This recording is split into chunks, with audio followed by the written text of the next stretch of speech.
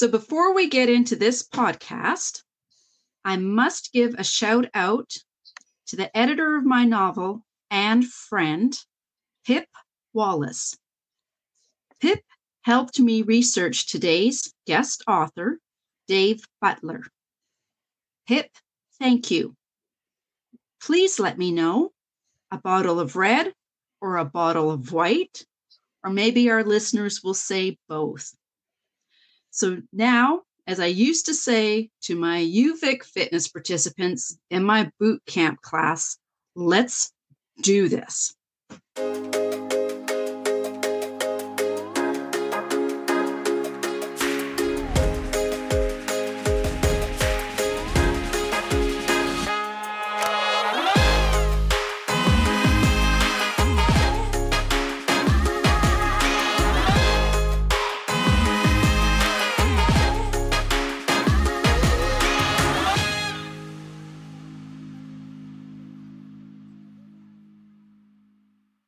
Hello there, my fellow sophisticated creatives. Welcome to JCV Art Studio from the dressing room. Ozzy is in the studio with me. This is episode 7. Now, I don't think Ozzy will steal the show today like he did when Brian Richmond of Blue Devil Books was on, because I've bribed him. Ozzy, that is, not Brian. Ozzy has peanut butter in his dog toy and doesn't really care about me right now. Okay, so my name is Joanna and I am your host. Thank you for joining me. Today's guest is the author behind the Jenny Wilson Eco Mystery Series, Dave Butler.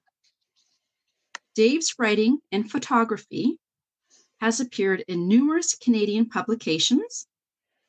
Dave's first novel, Full Curl, was the winner of the 2018 Arthur Ellis Award for Best First Crime Novel.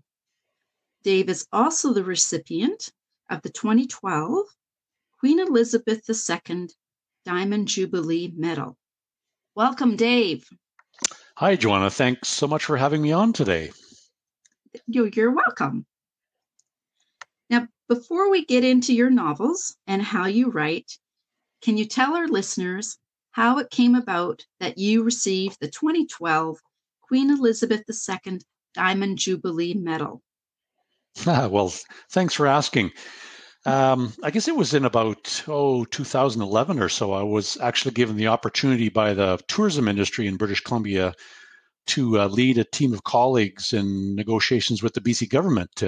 We were basically trying to repatriate, I guess is the word I would use, tourism BC from the government and getting it back into a Crown corporation. They changed the old tourism BC and moved it into government, and we were hopeful to try and get it back out again where the industry had more of a say in how the organization would work.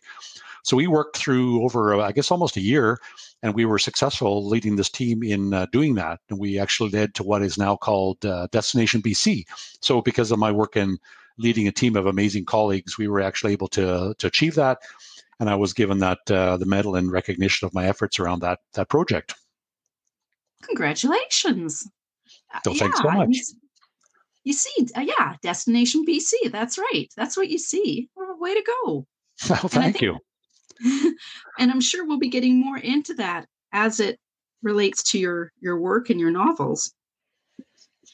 Now, I understand you are a registered professional forester and a registered professional biologist. Could you highlight a few of the eco-type roles you have been involved in?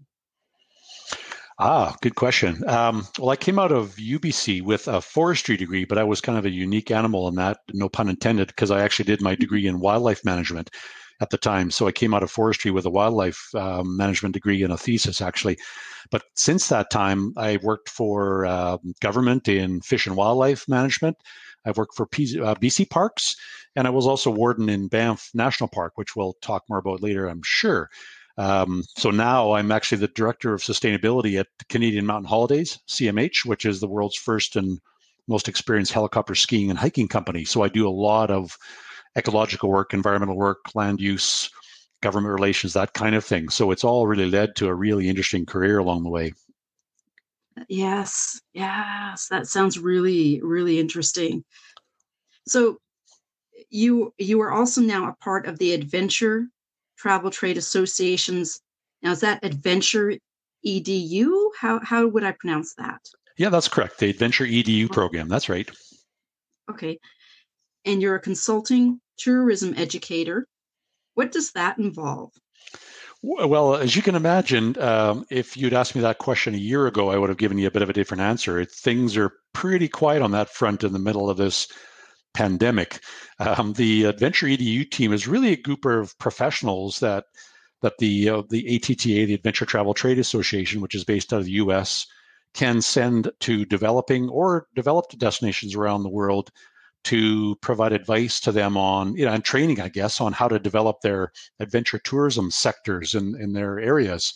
So, through that, I've been involved in that over a number of years, and I've had a really wonderful opportunity, I guess, to meet some amazing people and also to travel to some really remote places in Namibia, Sweden, Norway, and even Jordan in the Middle East.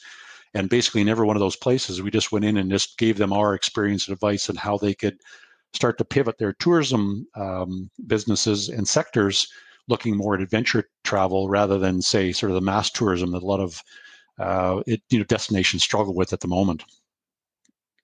Good, good, good, good. And people will our listeners will start to realize the importance of all of this as we go along. So you touch upon educated tourism in your current novel. And the line that struck me was in your novel, and I'm going to quote it here: challenges we face back home and how we deal with them, changing that resource extraction mindset. Can you elaborate on that statement, which is in your novel? Wow, that's another great question. Well, I think, I guess the way I would respond is we all know in Canada, we kind of have, as the saying goes, historically been the hewers of wood, the drawers of water, etc. As the famous saying goes, and those are really important parts of our economy, even today. But I spend an awful lot of time because of my background and my current work thinking about the role that something like adventure tourism can play in our economies moving forward. So I think about it economically, socially, environmentally.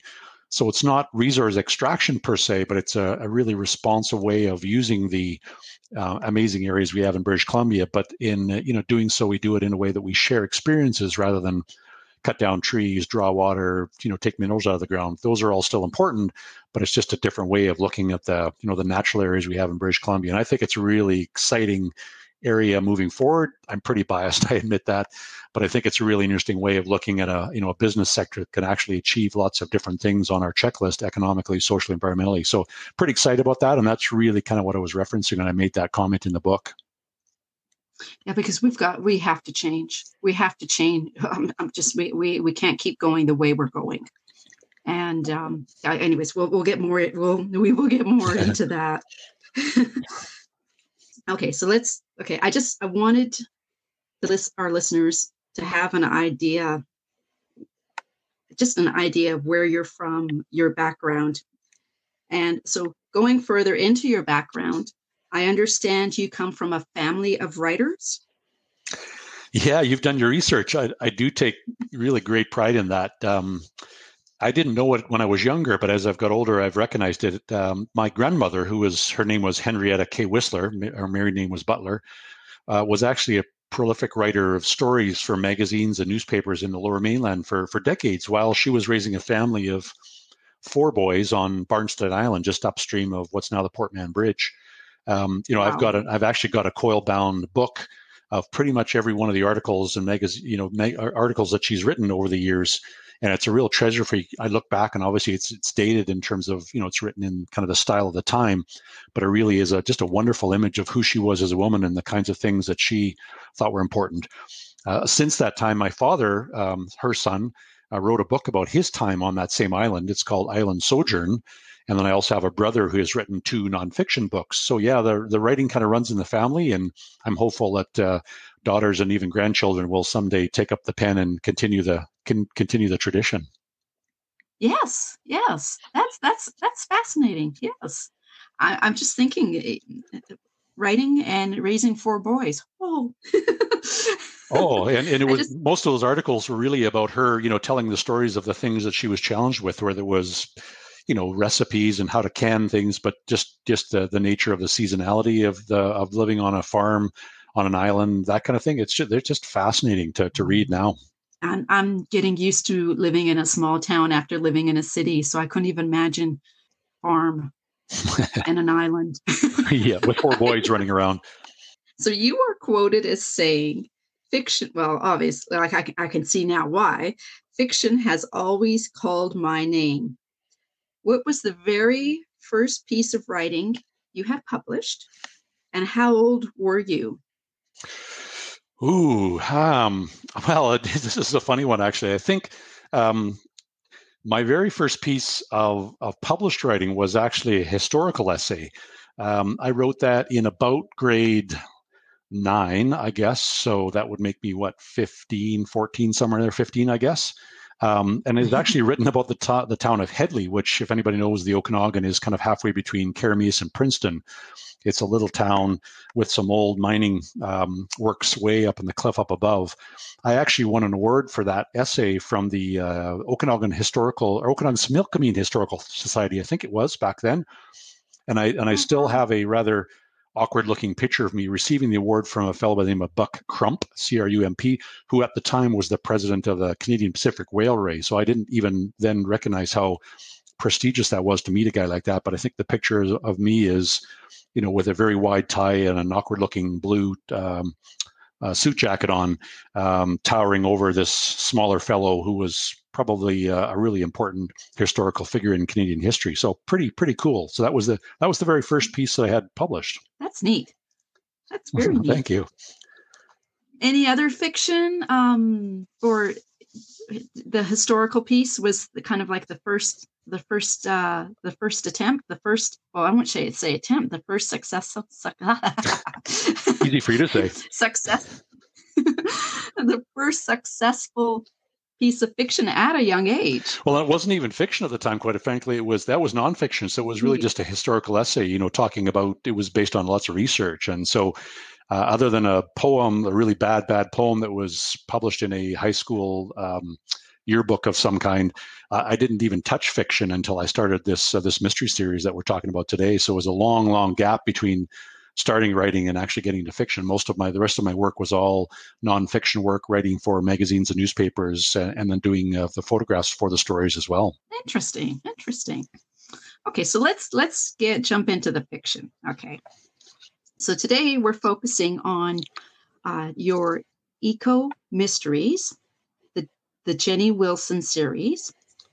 Now, when I first started writing, I had never heard the term Eco Mysteries. And I'm excited to hear about a genre which brings environmental issues to the forefront. Jane Bernard was also on my podcast, and she tackles environmental issues as well in her novels. Now, I understand there's been some banter that eco mysteries are not new. So for myself and our listeners, are eco mysteries a new genre?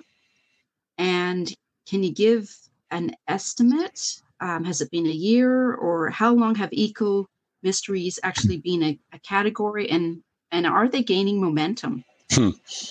Wow, you're challenging me today. This is great. I mean, I think, from the research I've done, it looks like the word eco mysteries or environmental mysteries has only really been used in the last 3 to 5 years, I think.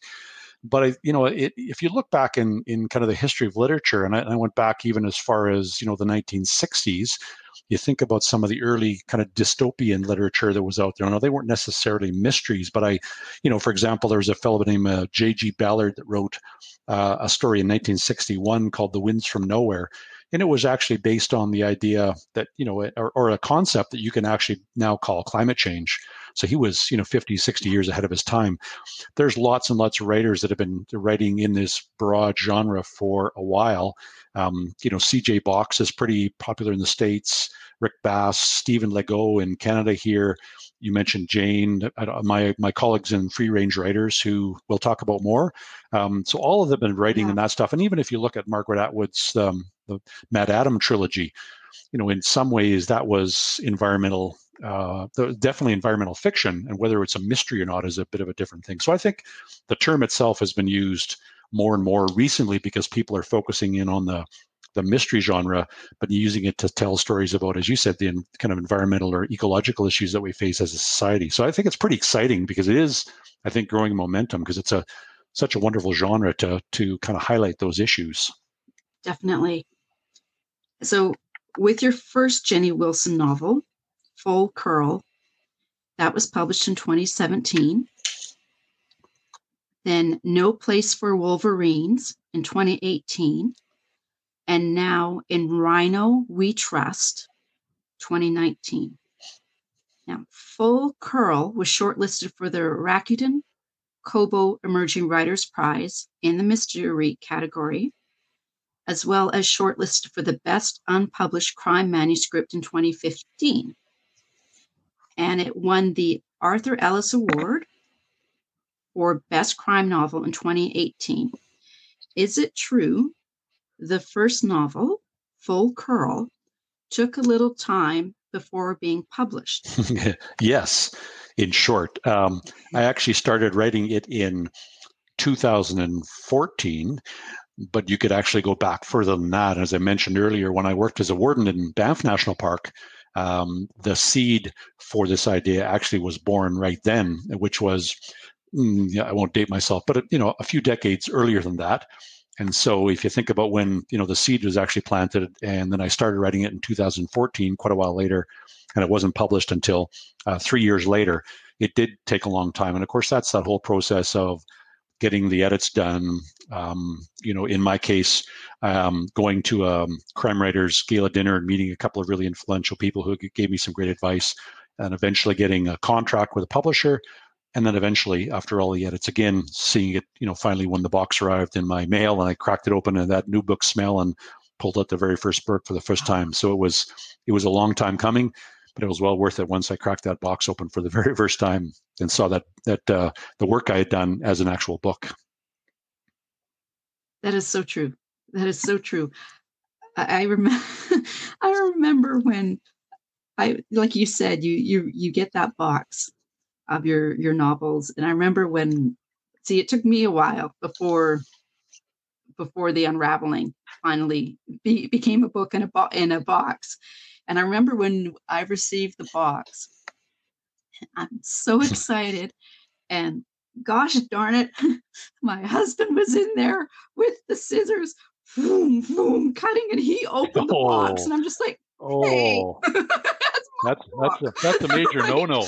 That's a major no-no. Yeah, you get it. But then I thought, he's very supportive of me, and I think he won't say that he's excited, but I thought, okay, he's excited to see it as well, right? But I just, for a minute, it was like, hey, I completely understand. I bet that if you've any books you've written since or will write in the future, he may not make that same mistake again. Yes. Oh yeah. So, do you believe there is a time and a place with regards to novels being accepted? What I'm thinking of, do you believe that an author can write a novel, but it takes the reading public time to catch up with the ideas being expressed? Or is it hand in hand? It kind of comes together, like the novel is a reflection of what is occurring in society? Or I don't know. Am I making? Yeah, no, Am I making myself? I know what you're saying there. Sorry to interrupt. Yeah, I mean, I think it's another amazing question. It's very thoughtful. I mean, I think in my mind, literature often leads. And again, if you go back and look at some of the dystopian novels that have been written in the past, and some of them, 50 or 60 or 70 years ago even, and you look at something like the term climate change, there was authors way back when talking about and describing a world that now, it doesn't look that far off. And in fact, we're pretty darn close to it, if Yes. not already in the middle of it.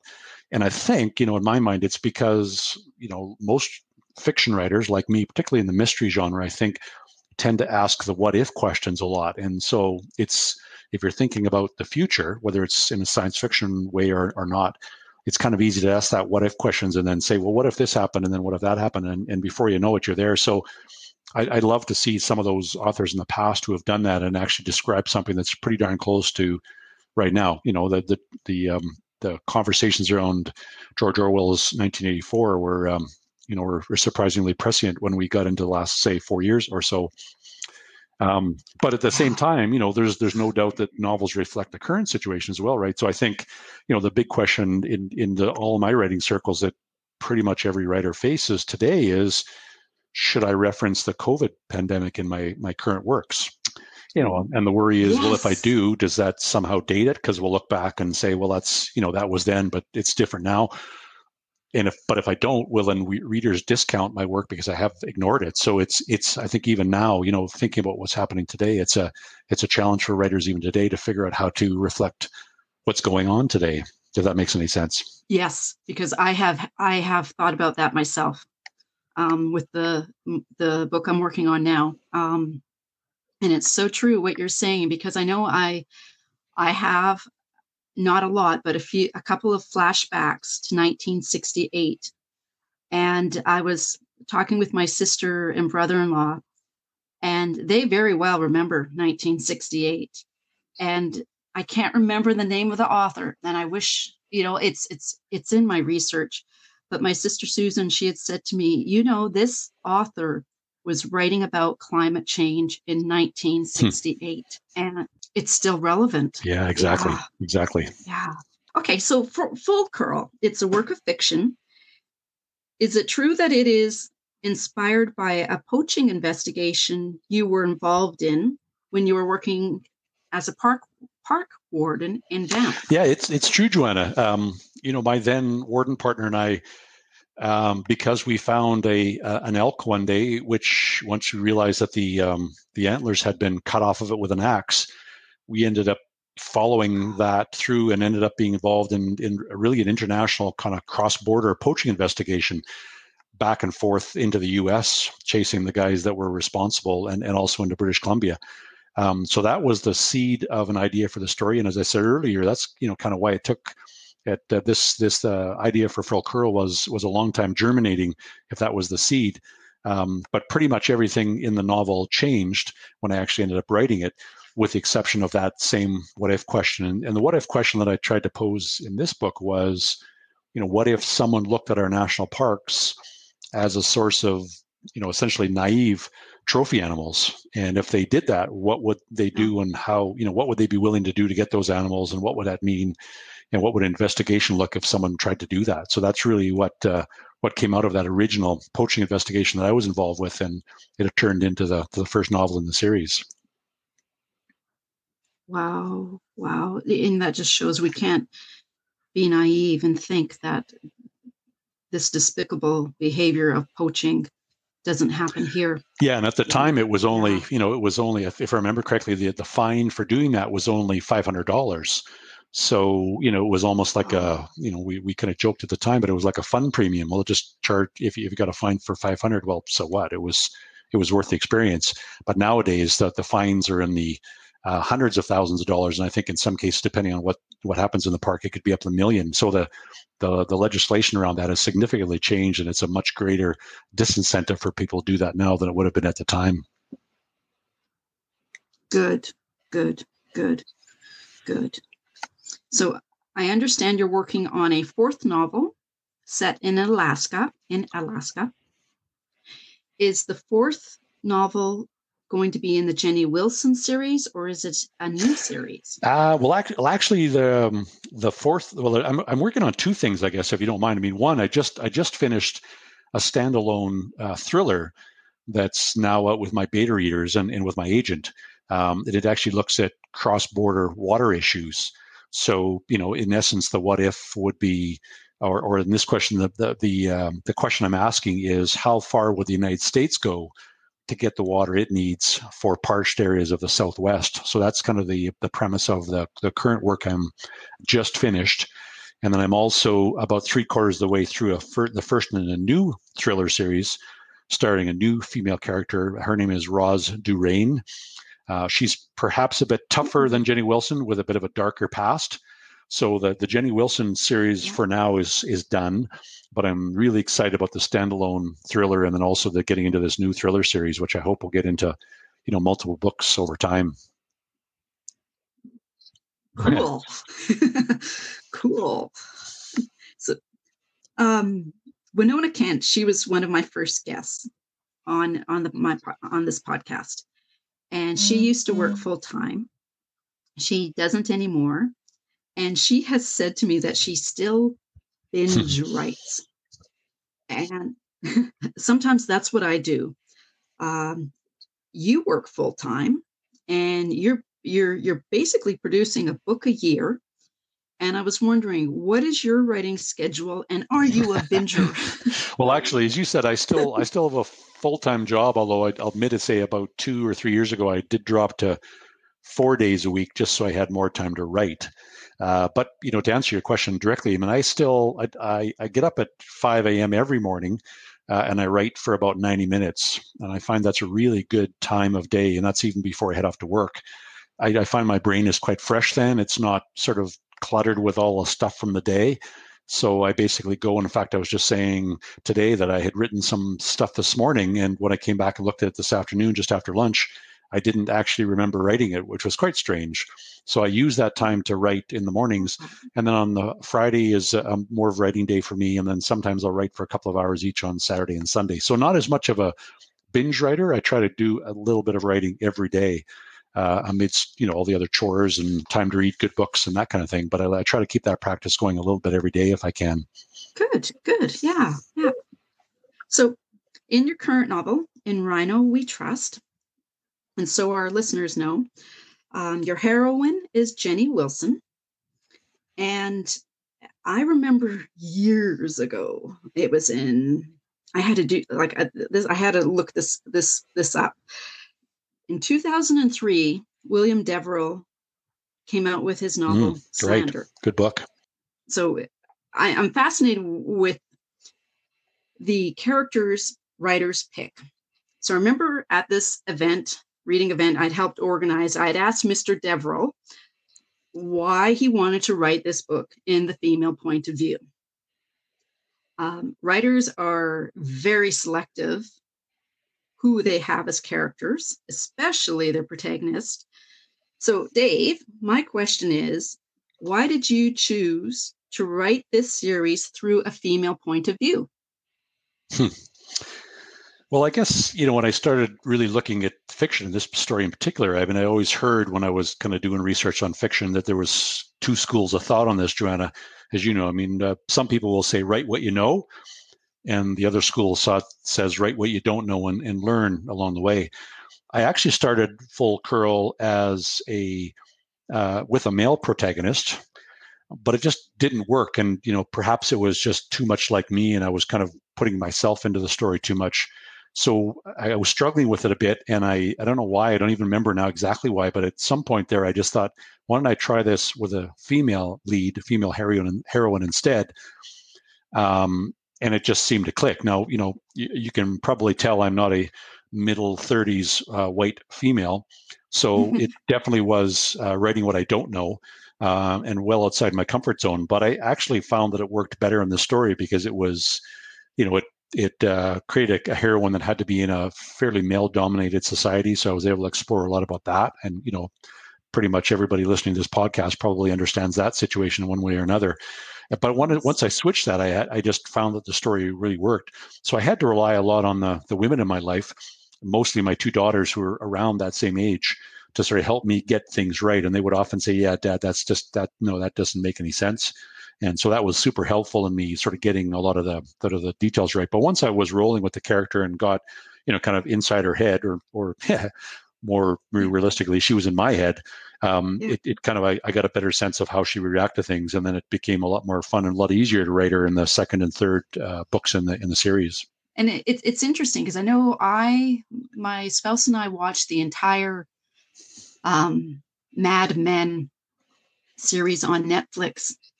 And I remember when the female character who wants to be a copywriter, they say she's going to get an office, and they put her in the photocopier room. And my husband looked at me and he said, they put her in the photocopier room. And I looked at him and I said, I have seen that happen within the last 10 years. And it was an eye opener for him. And I'm like, yeah, welcome. Yeah, exactly. Yeah.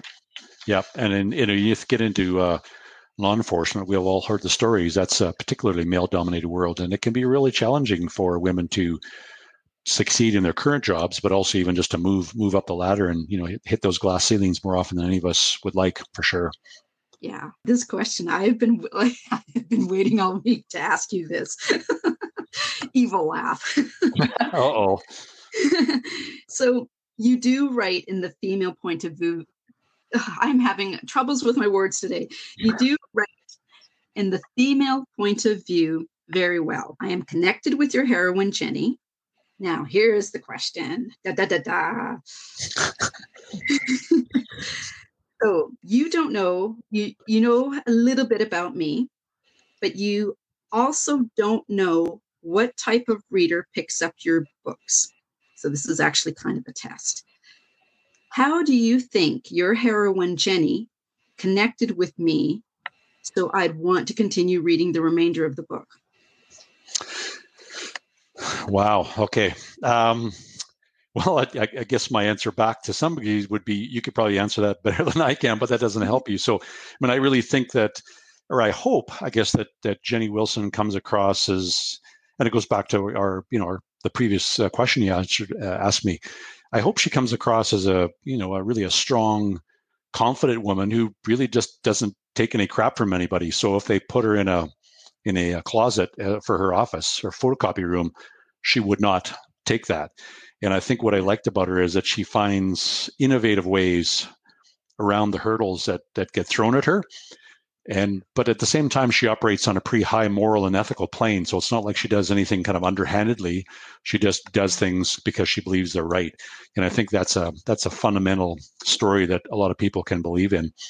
But at the same time, I think, and I had a lot of fun with this, and I joke about this because in my day job, I have to be fairly diplomatic because I deal with government all the time and other kinds of situations where I can't, I have to be careful what I say, although the more I get into my career, the less that is true.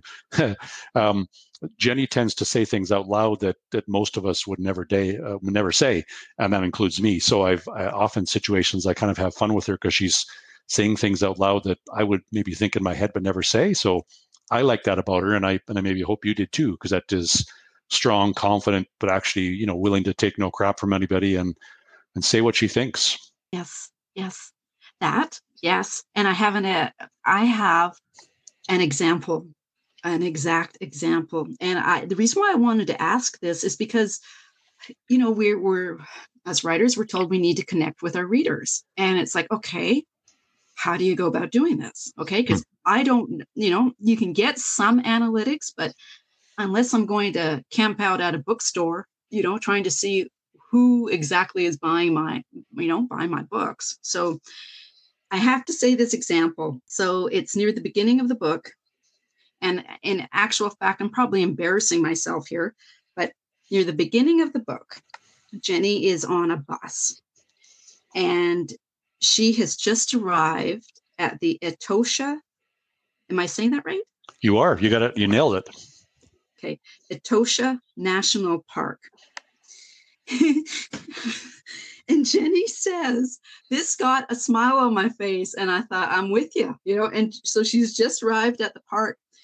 And someone asks her a question, and she says, I stink, said Wilson, sniffing her armpit. I need a shower. And the reason why that made me laugh is because I used to be a fitness instructor, and I would come home, and granted, I didn't have to sniff my armpit, okay, but I would come home and my husband would have supper ready and it'd be warm and he'd like, oh, supper's ready. And I'd look and I'd be like, and literally that's what I'd say. I go, I stink.